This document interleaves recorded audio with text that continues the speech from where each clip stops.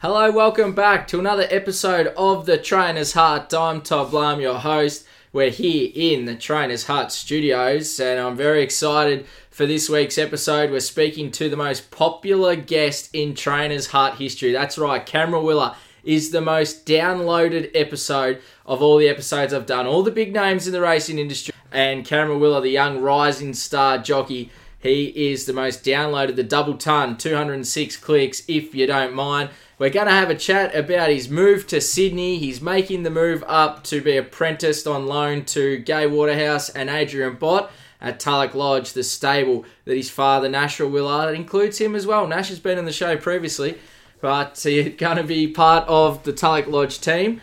And it's such a great experience for a young jockey to be able to get up there, get out of the comfort zone of Melbourne and Mornington and head up there to really learn from some of the most influential people this industry has to offer. This is the Trainer's Hut. You can find it on Apple Podcasts and Spotify. If you're liking what you're hearing, you've listened to the last couple of shows, please follow, subscribe, leave us a review or a rating. It really helps us expand the show, which we had such a great following in Season 1. Season 2 is building and building and building, and by gee, there's some big names coming up in this season. If you're liking what you're hearing, share it with a friend, really help us grow the show. But for now, let's head to Cameron Willer for his second time in the Trainer's Hut, speaking about his move to Sydney. Price range at the 300 metres. Defiant Dancer chases from Excess Funds, riding the wave. Then Musclebrook out wider. Can't be done. Not picking up with Ruben Blur. Defiant Dancer picks up, goes for home. Darts 2 lengths in front of Riding the Wave. Musclebrook, Holbein laid over on the far side. But Defiant Dancer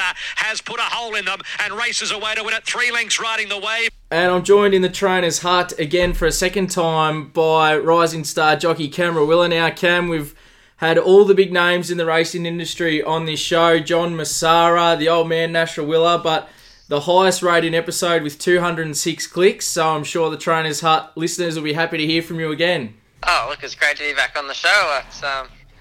I'm pretty surprised how many people have tuned in, but hopefully I've got some good reviews for the first one. The news recently announced that you're going to make the move to Sydney, Cam, and work with your dad's old boss, Gai Waterhouse and Adrian Bott. But before we speak about that, what's been happening since you were last on the show, mate? I've seen that you've turned Flemington into a happy hunting ground, couple other wins in town. Yeah, no, I've had a good bit of success since our last chat. I've, like you said, sort of had a good little run at Flemington and, just been ticking away at that claim and really looking forward to sort of making that transition now to Sydney. Well, we did say when we had you on last time, we were going to, launch you to the upper echelon of jockeys, so I don't want to take too much credit for that. But Defiant Dancer, the first win at Flemington with Philip Stokes. Just tell us a little bit about the thrill of that first win at headquarters. Yeah, it was definitely probably my biggest thrill since starting out. It's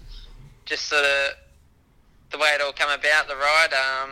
Obviously, the rider who rode it last start couldn't ride it, so it was a bit of a late pickup, and very, very fortunate to get that opportunity. And just the adrenaline rush once you sort of hit the front at Flemington, it sort of it really is a dream come true. And the horse is very progressive, and right at that day, it was a big thrill, that's for sure.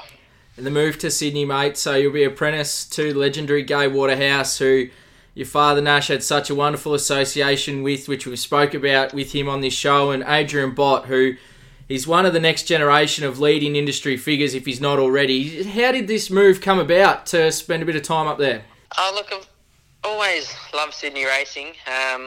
See, it's a big part of my life growing up in Sydney, and always supporting Dad. And like you said, Dad's had a very big connection to the stable for as long as I can remember, since I was young. And look, when that opportunity sort of came about, just sort of at that time now where I'm a little bit into my 3 kilo claim, and now's the perfect time to sort of make that move. I really sort of took the opportunity with both hands, and very fortunate to now hopefully take that next step to, breaking the ice in Sydney. And your dad rode 26 Group 1s for Gai. When you spoke with him about the opportunity, was there any strong advice he shared for when you arrived there at Tulloch Lodge? Definitely his main piece of advice was take that opportunity, which I have. And he's had such a strong connection with the stable, and he's always worked hard at keeping that position. And his advice to me is just to really make sure I do put in the hard yards and just keep at it, and hopefully the opportunities can come about when they do. But look, like I said, to have this opportunity, it's I'm not expecting to go up there and just get all the opportunities. You just got such world-class jockeys in Sydney, and it's going to take time, but look, we'll just keep at it, and hopefully in time we can start to build on them relationships. I think that's part of the growth and development too, isn't it? We saw with Thomas Stockdale and Regan Bayliss. You go up there and throw yourself, not that the jockey ranks aren't competitive here, but you go up there to a new environment, new trainers. You got to sort of rebuild those relationships again.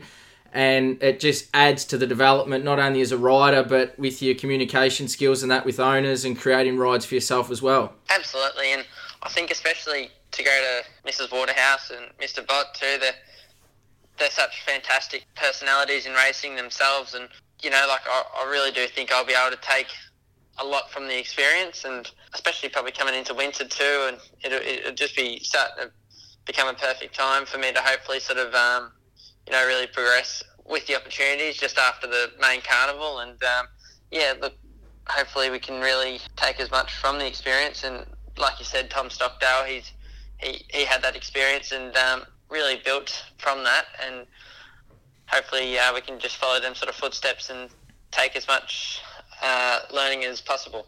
102 winners or thereabouts in your career so far. How many of them do you think were on front runners? Because I think that's something that's going to be pretty important going forward. Yeah, I'm pretty sure a big majority of them have been on the front runners. I know I really try to make sure I'm giving horses every chance out in front as I'm in any position, but I think definitely something I sort of picked up a bit quicker. So hopefully that leaves me in good stead for the way Mrs. Waterhouse and Mr. Bott like their horses ridden, and And the 17th of March at Sandown is looking like the last meeting you'll ride at in Victoria. Then you'll make the drive up to Sydney and get stuck in on the next Monday. Do you have an idea how long it's sort of going to be up there, or is it just taking it as it comes, or how's that looking? Yeah, look, at the moment it's a 3-month loan. Like you said, I just take it as it comes, and can't really elaborate too much more on that. It's really a bit of the unknown, and really looking forward to sort of getting stuck in and giving it everything I've got. And just before I let you go, Cam, you must be rapt to get up there and spend a bit of time a bit closer to the old man. He's always been a big icon for yourself and someone you've learnt a lot off, and to get that closer experience, it must be really exciting as well. Absolutely, yeah. Like it's just been very tough through COVID to sort of have him there. It's only basically been over the phone, so yeah, look, to sort of get back up there with him in Hong Kong, we'll basically training partners every day.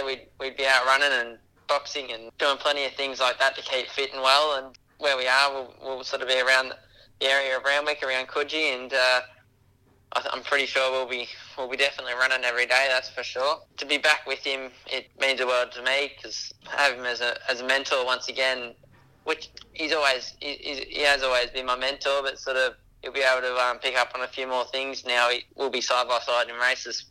Excellent, Cam. Looking forward to seeing the move be made and seeing you up in Sydney, and I'm sure you'll make every poster winner up there, mate. So all the best. Yeah, I really appreciate it, Todd, and big thank you to the listeners. Cameron Wheeler there, joining me in the Trainer's Hut. As always, thank you very much for tuning in and listening. As we said off the top, Apple Podcasts, Spotify, and you can also find the show on Podbean. If you'd like to get in touch, you can find us on the Instagram at the Trainer's Hut. You'll be able to connect and get in touch. Let us know what you're thinking of the show. Any people you think I may be speaking to, always happy to hear the suggestions. But that's it for this edition of the Trainer's Hut. I'll see you next time. I'm Todd Blum. See you then.